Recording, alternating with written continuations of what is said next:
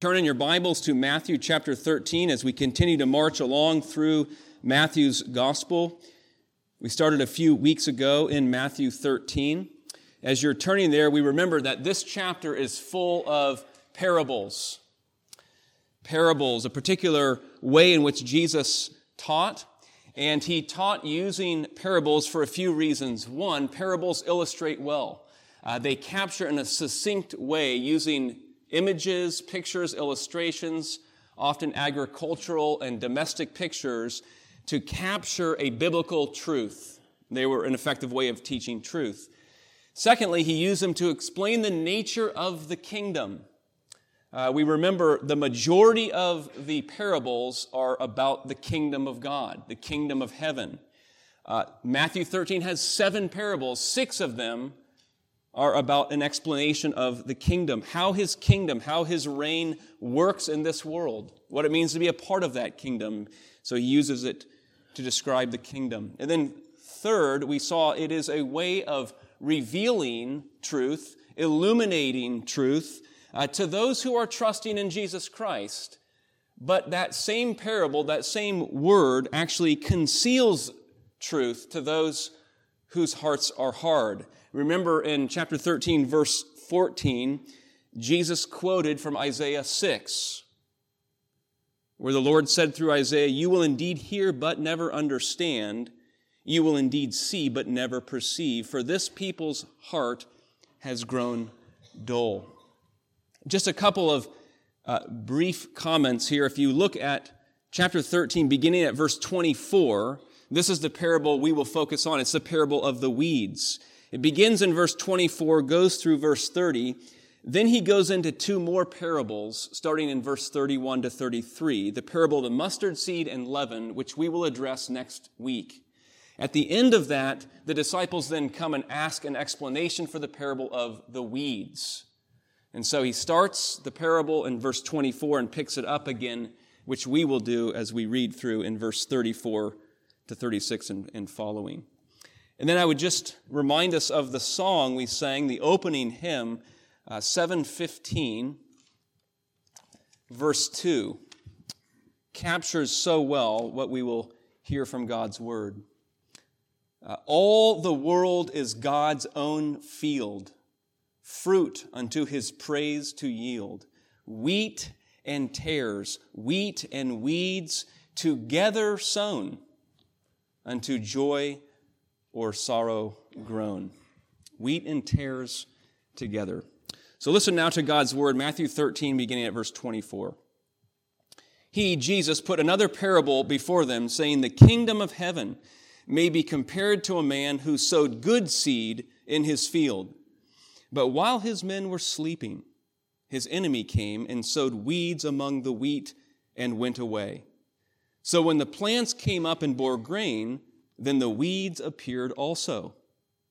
And the servants of the master of the house came and said to him, 'Master, did you not sow good seed in your field? How then does it have weeds?' He said to them, 'An enemy has done this.' So the servants said to him, 'Then do you want us to go and gather them?' But he said, 'No, lest in gathering the weeds you root up the wheat along with them. Let both grow together until the harvest. And at the harvest time, I will tell the reapers, gather the weeds first and bind them in bundles to be burned, but gather the wheat into my barn." Verse 34. All these things Jesus said to the crowds in parables. Indeed, he said nothing to them without a parable. This was to fulfill what was spoken by the prophet. "I will open my mouth in parables. I will utter what has been hidden since the foundation of the world." Then he left the crowds and went into the house, and his disciples came to him, saying, "Explain to us the parable of the weeds of the field." He answered, "The one who sows the good seed is the Son of Man. The field is the world, and the good seed is the sons of the kingdom. The weeds are the sons of the evil one, and the enemy who sowed them is the devil. The harvest is the end of the age, and the reapers are angels. Just as the weeds are gathered and burned with fire, so will it be at the end of the age. The Son of Man will send his angels, and they will gather out of his kingdom all causes of sin and all lawbreakers, and throw them into the fiery furnace. In that place there will be weeping and gnashing of teeth. Then the righteous will shine like the sun in the kingdom of their Father. He who has ears, let him hear." This parable, parable of the weeds, or the wheat and weeds, comes right off the heels of the parable of the sower, perhaps the most well-known of parables. In the parable of the sower, in the beginning of Matthew 13, we learn that the word of the kingdom, the word of the gospel, the seed of the gospel, is sown widely, it is sown broadly in the world, and it falls on various kinds of ground, we learned. And we learned that that ground represents human hearts. Well, here, in the parable of the wheat and weeds, we learn a little bit more about what is happening in the field, on the ground, in God's world. And what we learn is that not only is good seed being sown, the word is taking root in the sons of the kingdom, but corrupt seed is being sown. Good seed and corrupt seed, and guess what? It's being sown in the same field. Good and evil in the same field. Who wants good and evil in the same environment, in the same field? They don't mix. It causes conflict. It's uncomfortable. It can lead to tremendous fear. Yet that's exactly what Jesus is describing as a part of the nature of living in this world as sons and daughters of the kingdom. Now, all of us, certainly those of you who have traveled over the years by air, by plane, we know just how much 9/11 changed the world in many ways. And it certainly changed airport security and air transportation. I remember just 1 year prior to 2001. It was the summer of 2000. My best friend and I were about to board a flight, an international flight. We had gone through security. We were in the boarding area, and right next to us were my parents and one of my brothers and my sister-in-law. They were not going to be boarding the plane with us. They were simply sending us off. 1 year later, it would be impossible for them to accompany us to the boarding gate. They could not get through security. 9/11 resulted in billions and billions of dollars invested for security to weed out any suspicious threats of terror, of evil, of potential counterfeit identities. And now we're used to it for a couple of decades almost. And now it's routine. The shoes must come off. The belt, most of the time, has to come off. The laptop has to come out of the bag. Random searches are applied. 9/11 changed the nature of the environment. And here's how. People could no longer assume and trust that being on the side of the good would result in security and safety. This is also true of the mass school shootings that have happened over the years. There was perhaps an assumption in years past that schools were places of safety and security. The nature of the environment has changed. You can't trust it. And this is in part what we see reflected in the parable. In verse 36, the disciples want an explanation for the parable. Specifically, they say, "Explain to us the parable of the weeds of the field." Why are there weeds?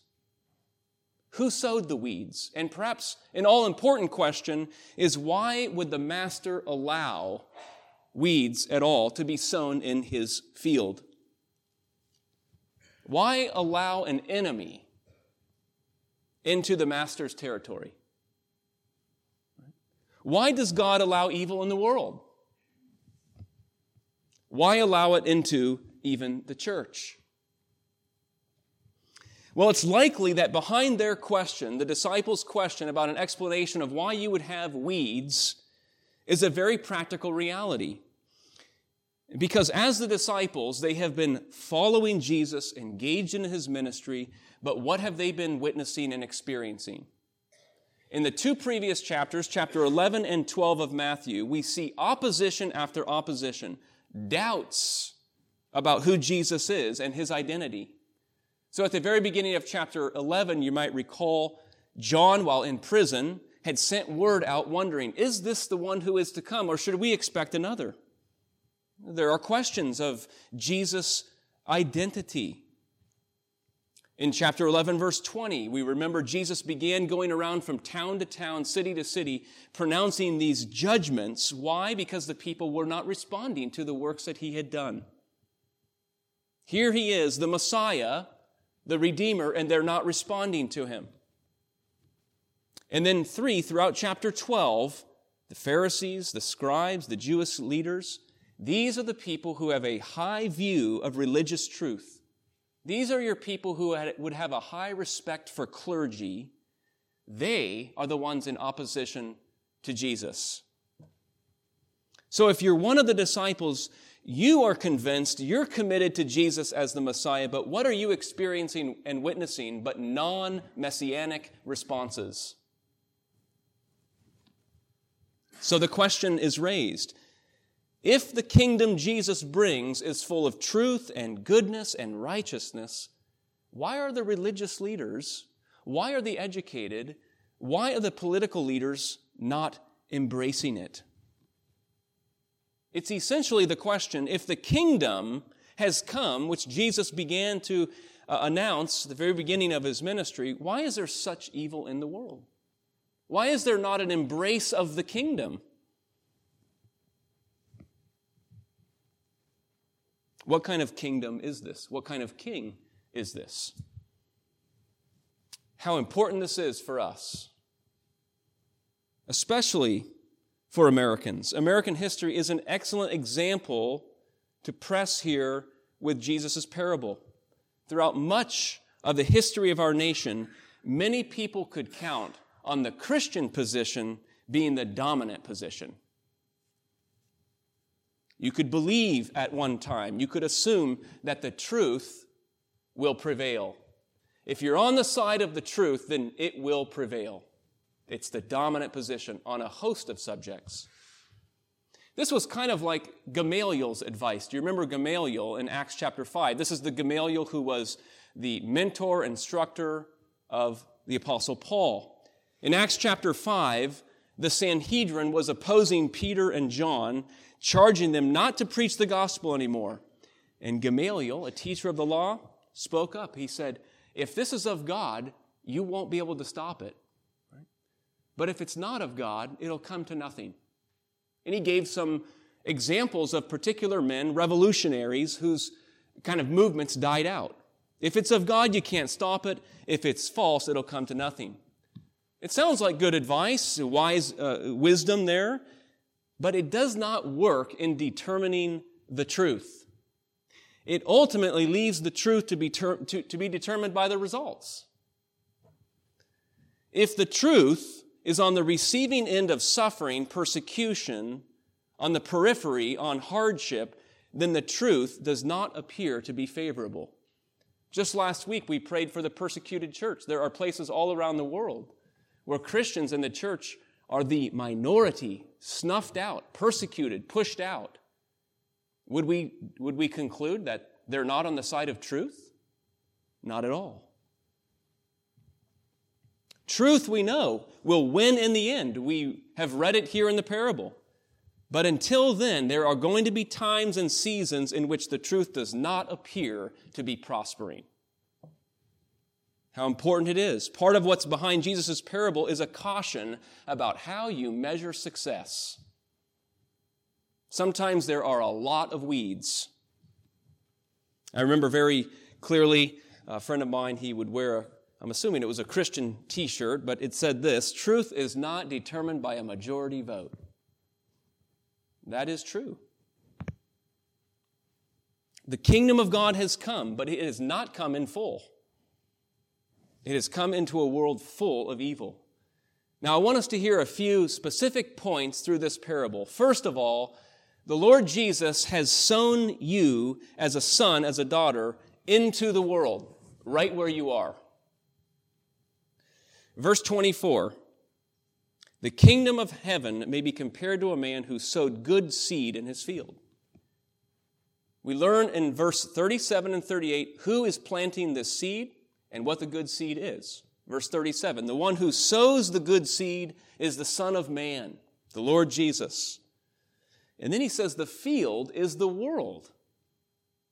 And the good seed are the sons of the kingdom. So Christians have been sown into the very fabric of the world. Where you live, where you've been planted, God has specifically and intentionally placed you, each and every one of us. Notice that the field, as I mentioned in verse 38, is the world in this parable. That is the nations of the earth, is what I take that to mean. So you and I have not only been engrafted and adopted into the family of God, the church, right? We've been placed and sown into the world.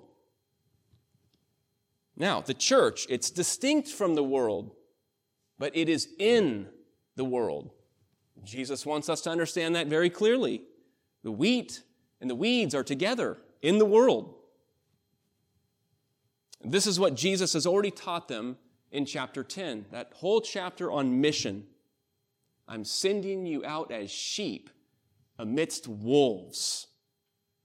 Similar kind of concept. And so Jesus is teaching his disciples, part of the nature of the kingdom is that it rubs shoulders with evil. That might make us uncomfortable. It should. Until the harvest, it cannot evade the presence of evil. Now, God may pluck you out of a certain job or a certain location or a relationship or even a particular church, but disciples are called to see that where they are is exactly where God has planted them. So if you are in a hard job or a hard relationship perhaps or a hard culture, a hard circumstance, that is not the problem. That's the plan. That's the plan. You remember the promise to Abraham. Genesis 12. What did he say to Abraham? I will make you into a great nation and remove you from an evil world. No. Rather, that through Abraham all the nations shall be blessed through you. You've been placed and sown into the world. And of course, the greatest blessing of a nation or society is to receive Christ as Lord, to make God their Lord. So we have been sown into the world. But notice what happens. Because not only is God in Jesus Christ sowing sons of the kingdom, someone else is sowing seeds. This is the nature of the world that God sovereignly rules over. In the same field, the devil is sowing weeds. Verse 25, but while his men were sleeping, his enemy, the sower's enemy, came and sowed weeds among the wheat. Literally among, right in the middle. And then he went away. So when the plants came up and bore grain, then the weeds appeared also. Verse 38 and 39, the weeds are the sons of the evil one, and the enemy who sowed them is the devil. It's interesting that while the enemy cannot root out the good seed, we should perhaps think of John 10. Nothing can pluck us out of the Father's hand. However, he is able to plant bad seed right in the middle of the wheat. God has an enemy. God's people have an enemy. It is the devil and his minions. This devil is a real, personal, living being. Now, if you're a philosopher, I'm not, but I asked myself the question, you might ask, where did the devil come from? He just kind of appears in the story. He appears in Genesis. I have a very simple, clear, one-word answer. I don't know. Here's what we do know. Number one, God created all things. In the beginning, God created the heavens and the earth. It's comprehensive. It's a comprehensive statement. John 1, all things were made through him, all things. 2, we know all God made was good. And 3, we know that some of what God made good rebelled. Twice in the New Testament, we're told that some angels rebelled against God. They fell into sin. In Jude 6, 2 Peter 2. And there is a hint in Isaiah 14 of one named morning star, day star. In the King James Version, it's Lucifer, who fell from this great height of arrogance to the earth along with his evil offspring. But of course, even if you could answer the question of the devil's origins, you still have the further question, why would God permit such evil? Perhaps that's the question in part the servants are wondering in the parable in verse 27. Master, didn't you sow good seed? Why does it have weeds? Where did these come from? We know for certain, though, this from Scripture. God and the devil do not have equal power. God has the power and God has the right, the prerogative to remove evil altogether. And indeed, even in the parable, we know he is going to at the harvest. But for now, evil persists. Evil confronts. Evil is being sown.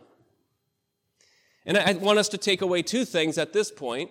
One, being a Christian and being a Christian church is not safe.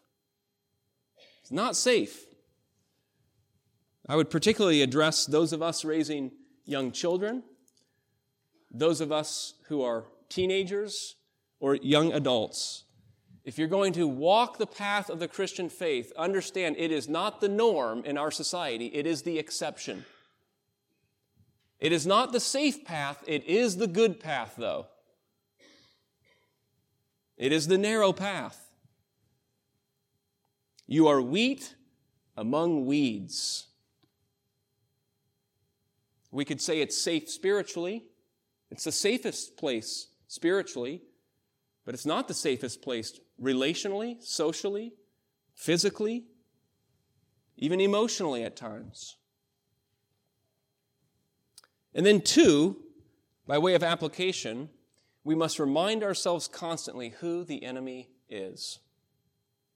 It's not flesh and blood. That was important enough that Paul wrote it to the church in Ephesus in Ephesians 6.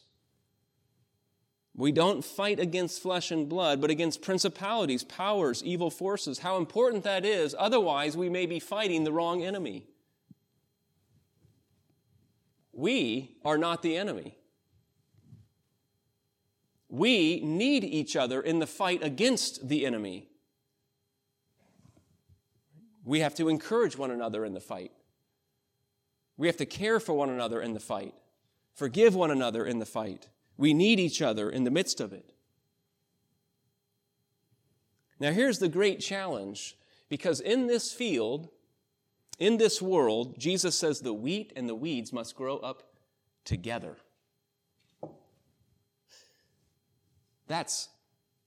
Those are some hard words.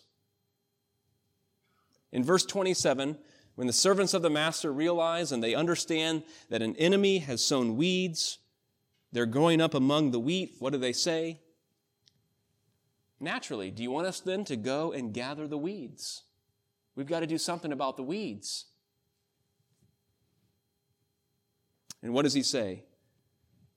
What, are you crazy? No, he doesn't say that. What are you thinking? He just says no. Do not gather up the weeds. Now remember what defines the field. It is not the church in this parable. It is the world. Within the church, we are commanded to seek, to discern, and root out evil.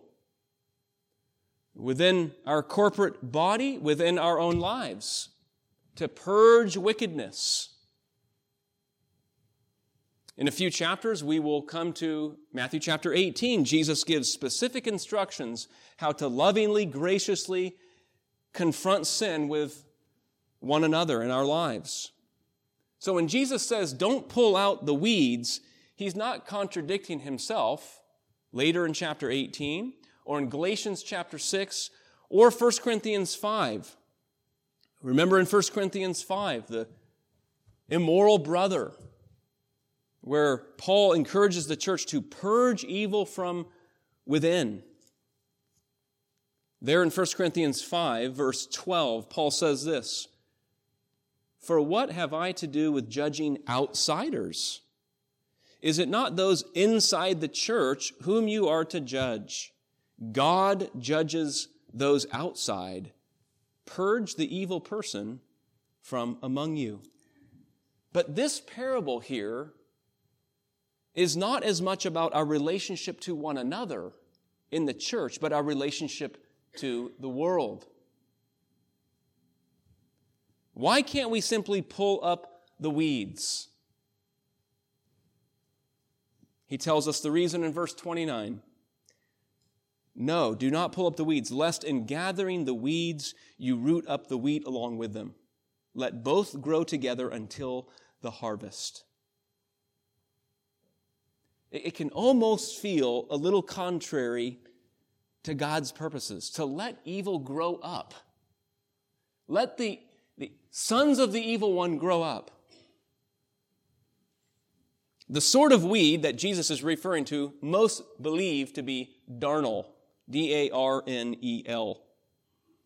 And one commentator said this about it: "The roots of wheat in Galilee were weaker than the roots of weeds, so that pulling up weeds near wheat would mean pulling up both." Do you know what darnel looks like? Wheat. It looks like wheat. They'll tell you that. You can look up pictures. It's a kind of mimic weed. Howard Thomas, a professor of biology, worked with this weed, sounds exciting, for a few years in a lab, and he said this: "Darnel has a double life. It shows up time and again in literary texts. It's in Shakespeare. It is a symbol of subversion. Where there is darnel, there is treachery and toxicity." Now, it seems to me this is the sort of thing you want to bundle up and be rid of. But we can't. How would you do that? You can't go into your neighborhood and root out all the sons of the evil one. You can't go into the government. You can't go into schools. You can't go into businesses and gather all the Christians into kind of a holy commune and remove all evil. We can't even remove all of the indwelling sin in our own lives, within our own heart. Romans 7. I think Jesus wants us to feel a sense of tension here about what it means to be in the world as God's people. But that's exciting because we're relevant. I provided a quote from a church historian in your notes if you want to follow along. It's from a professor of mine, John Meether. He's also the librarian at Reformed Theological Seminary down in Orlando. I think this captures so well the tension and our inclination at times. He says, "American church history is the story of a search for a new Eden, a new promised land, a new Canaan. But the Bible instructs us that America is the Babylon to which we are called to live and serve. We are called to make Babylon a better place to live, but we are not called to turn Babylon into Jerusalem. The futility of much of American church history lies in just that, the effort to turn Babylon into Jerusalem, often with disastrous consequences. We are citizens within this world, called to serve this world, but we are all the more citizens of the kingdom of heaven, seeking a better country." I heard one pastor say that we have to be careful not to turn the "not yet," which is a theological term, into the "already." The harvest has not yet come. That is not yet. We can't make it already. We have already been blessed with every spiritual blessing in Jesus Christ, Paul tells us in Ephesians 1. We are already freed from the power and penalty of sin. The kingdom of God has already been inaugurated, but it has not yet come in its fullness. And we live in that tension. The presence of sin and evil is not yet fully removed. And Jesus here is calling his disciples, he's calling us to leave room for God's final judgment. To not make the not yet the already. Just a few final concluding remarks. One, we see God's long suffering, his patience. Why? Why is he willing to endure or to tolerate this kind of world where his own children are growing up next to sons of the evil one? 2 Peter 3:9, God is patient, not wanting any to perish.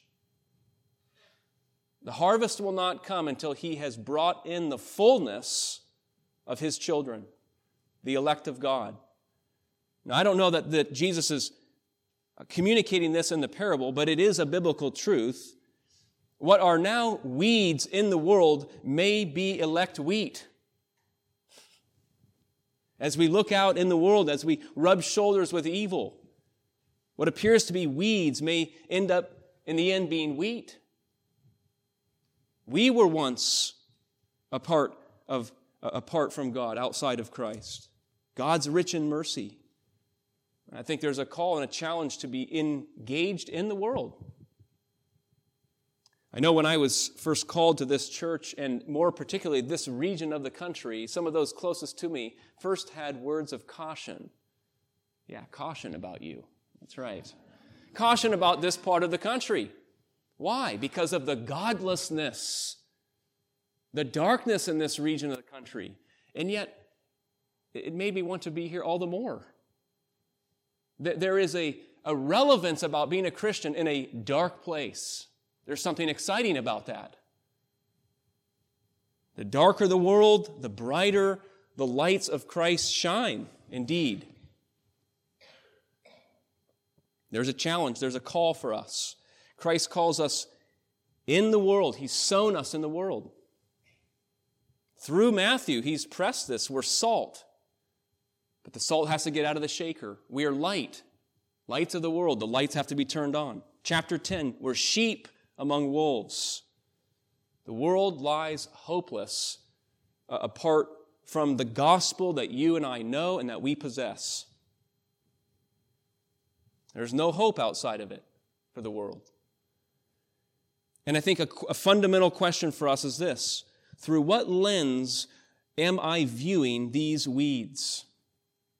Through what lens do I view the world? Is it a lens of condemnation, sort of a judgmentalism, mere criticism? Does it just anger me and upset me? Is it a lens of hostility? We should examine ourselves. Or is it a lens of truth, the desire for engaging others with the gospel, with the love of Jesus Christ? And then in the end, we should be confident in the world. Our Master, our Father, is Lord over the entire field. What do we have, ultimately, what do we have to fear? We're going to be singing in just a minute a hymn that we've sung many times, 689, Be Still My Soul. And the scripture reference to that hymn is James 5:7. Be patient then, brothers, until the Lord's coming. Be still, my soul, the Lord is on your side. Bear patiently the cross of grief or pain. Leave to your God to order and provide. In every change, He faithful will remain. Be still, my soul, your God will undertake to guide the future as He has the past. Your hope, your confidence, let nothing shake. All now mysterious shall be bright at last. Let's pray together. Father, we thank you for the preciousness and clarity of your word. We thank you, Lord, that you have called us as sons and daughters within your kingdom. that you have given to us your precious promises, that the seed of the gospel, the word of truth, dwells within us, that we know you and we know our dependence upon you. We thank you, Lord, for our salvation in Jesus Christ, for the shedding of his blood, for the remission of sins. And we pray that this very truth we would hold forth in the midst of a world that is indeed full of evil. And yet we serve under you as our Master and our Lord, with gladness, with patience, and with joy. And we pray this in Jesus' name. Amen.